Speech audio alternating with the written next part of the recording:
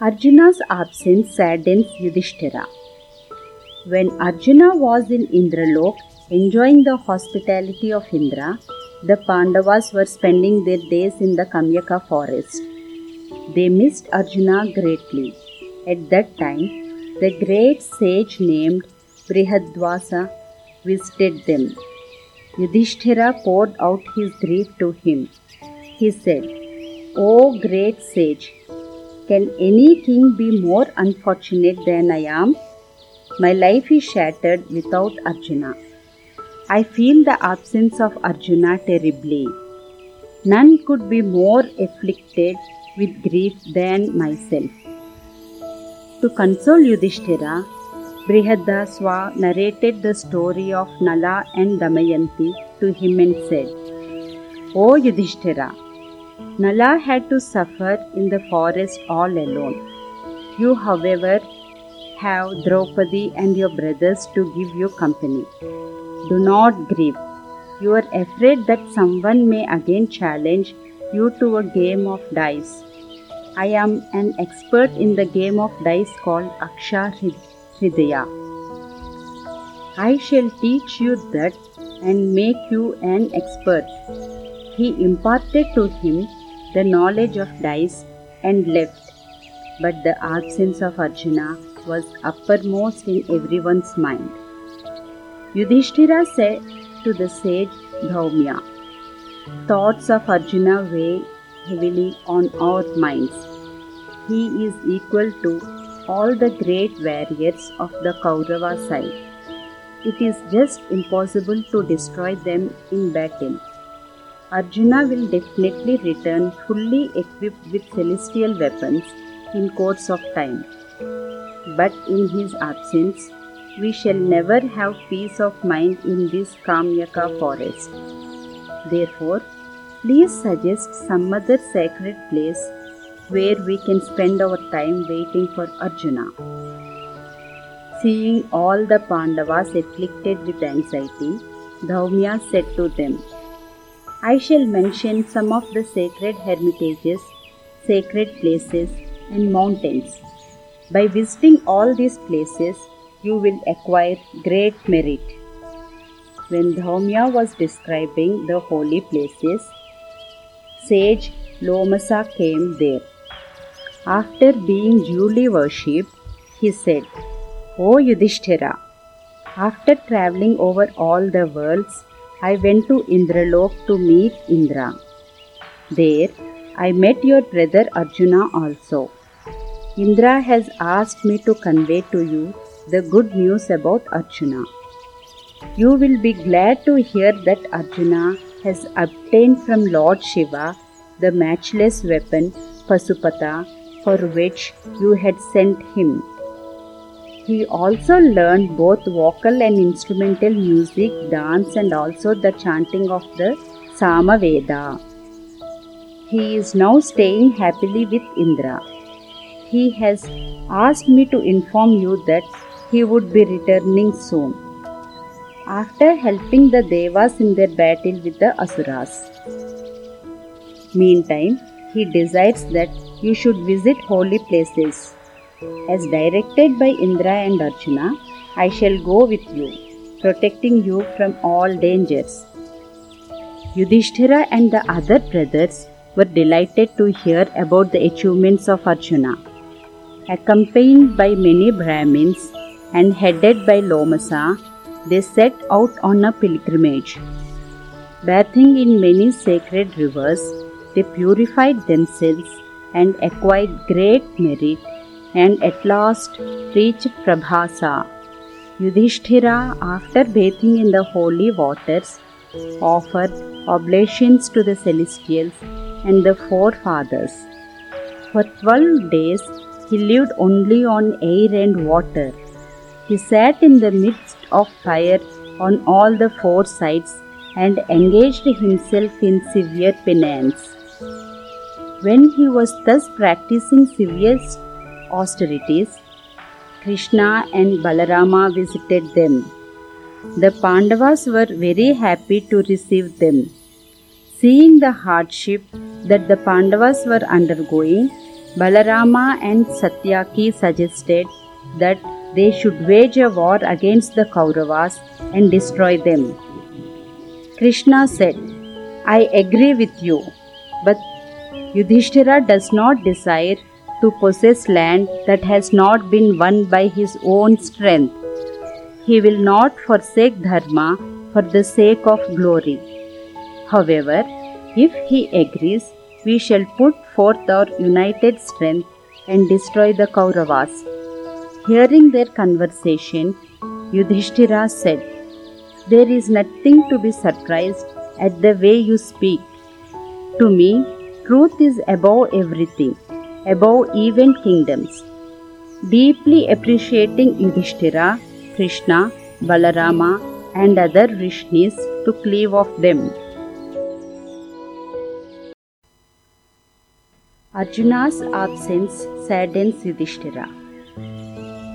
Now we start with the Pandavas at Gandhamadana mountain. Then they started their journey led by Lomasa towards the Gandhamadana mountain. Living on fruits and roots, they passed through rugged, craggy and difficult regions, seeing various kinds of animals. The blessed Pandavas then entered the mountain inhabited by rishis, siddhas and the immortals and frequented by the Kinnaras. This was the favorite region of the Gandharvas and Apsaras. As they were approaching the Gandhamadana mountain, a violent wind arose accompanied by a heavy downpour. Thunder roared and trees were uprooted. Bhima stood underneath a tree holding Draupadi's hand. Yudhishthira and Dhaumya crept into a deep wood. Sahadeva took shelter under a rock. Nakula, with Lomasa and others, stood alarmed underneath a tree. When the wind had abated and the dust had subsided, there was torrential rain. They all stood trembling wherever they were. When the noise had ceased and the wind had calmed down and the sun had risen, they cautiously came out and met together. Those heroes then proceeded towards the Gandhamadana mountain. After walking for about 2 miles, Draupadi felt exhausted because of the strain of the journey in storm and rain. She fainted. Seeing her plight, Nakula ran to her rescue. Yudhishthira, taking her up in his lap, began to lament. The Brahmins and sages consoled him. They uttered mantras and performed religious rites. Thereupon, Draupadi felt at ease and slowly regained consciousness. Yudhishthira said, O Bhima, we have still to walk a long way. Will Draupadi be able to manage it? Bhima said, Do not worry, I shall carry Draupadi and all of you on my shoulders. Or, better still, if you allow me, I shall summon the mighty Ghatotkacha to carry us all. Yudhishthira agreed gladly. No sooner did Bhima remember his son. He appeared with other Rakshasas.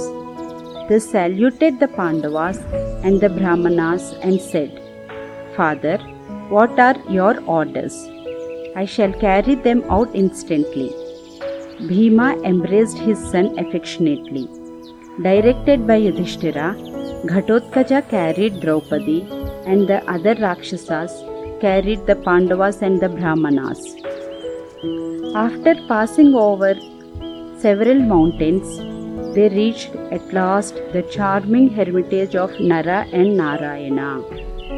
It was crowded with many rishis and was resounding with Vedic chants. It was a place free from hunger and thirst, heat and cold. It destroyed all sorrows. The great rishis who were engaged in the chanting of the Vedas had already foreseen by their supernatural powers the arrival of the Pandavas. The hermitage was like the abode of Indra, and the Pandavas experienced supreme bliss on reaching that place. They derived great pleasure in roaming about in those excellent and charming forests, seeing the Mainaka mountain with its golden peak, and also the auspicious Vinda lake. They lived there for 6 days happily, waiting for Arjuna's return. Bhima meets Hanuman. One day, a wind blew from the northeast, bringing along 1,000-petaled lotus. Draupadi became very much delighted and spoke to Bhima. "O Bhima, this celestial flower has charmed my heart. Can you get me some of these flowers?" Bhima immediately started towards the north to satisfy Draupadi's desire. Bhima moved with the speed of a hurricane. He rode fiercely to drive away the animals that stood in his way. Awakened by the loud roarings of Bhima, lions came out of the dens, while other animals hid themselves wherever they could. In that forest dwelt the great Hanuman. He was sleeping. The noise woke him up. He shook his tail and dashed it against the ground. The noise it made resounded among the caves of the mountain. Hanuman being the eldest son of Vayu, Bhima was his younger brother. Hanuman wished to protect Bhima against any possible danger. Bhima saw the monkey chief resting on a high rock. His coiled tail, covered with long hair, now rose like a banner. Seeing a huge monkey lying in his path, Bhima approached it and roared like a lion. Hanuman opened his eyes a little and looked at Bhima with apparent indifference and said, "I am ill and resting. Why do you disturb me? Should you not be kind to animals? Tell me who you are and why you have come to this forest. Beyond this spot, this forest is impregnable. Proceed no further, young man. Rest a while here and go back to where you came from." Bhima replied, "I am Bhima, son of Kunti and Vayu. May I know who you are? You do not seem to be an ordinary monkey. You must be some demigod who has assumed the form of a monkey." Hanuman said, "I shall not allow you to go any further. It will be good for you to return."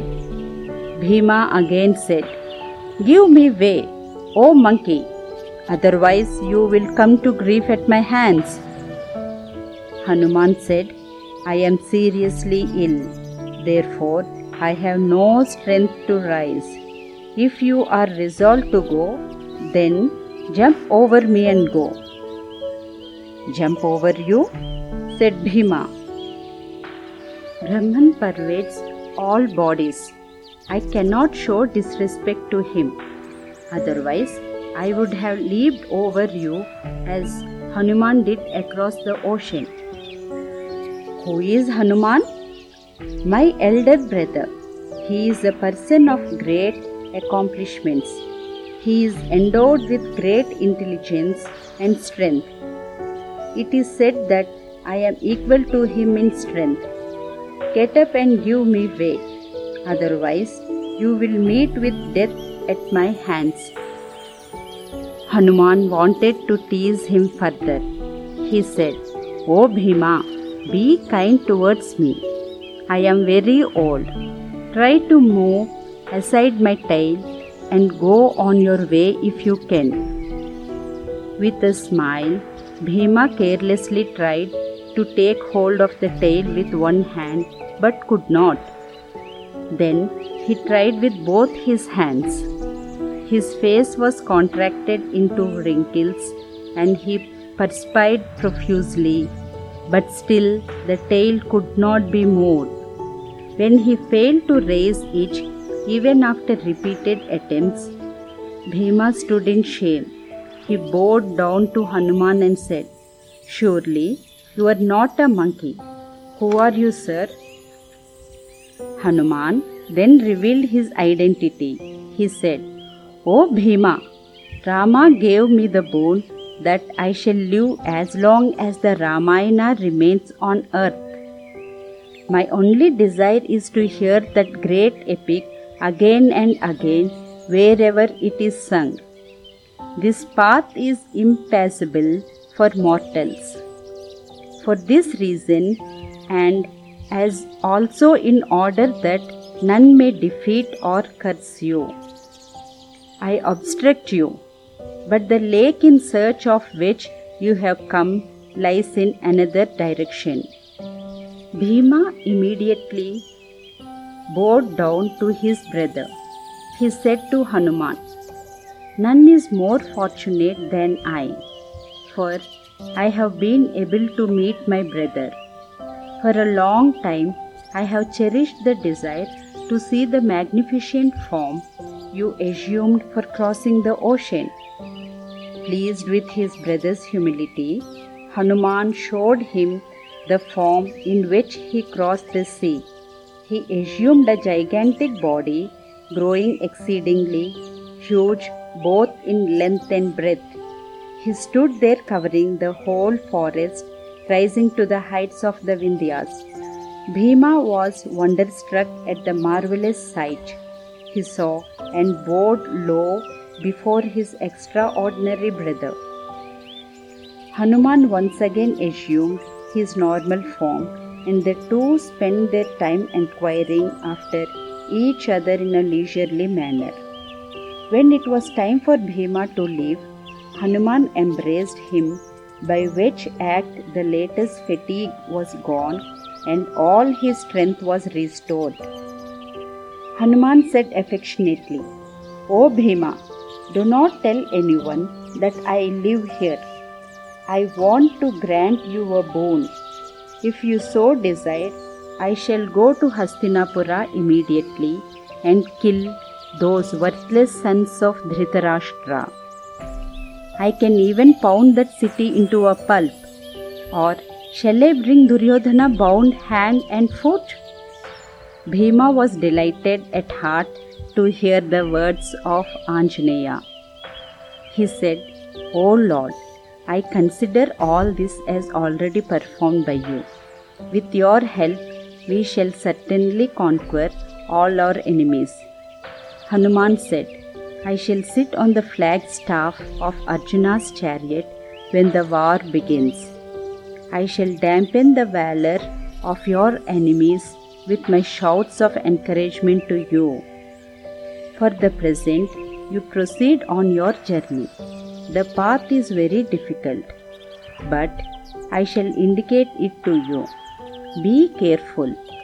The brothers once again embraced and parted.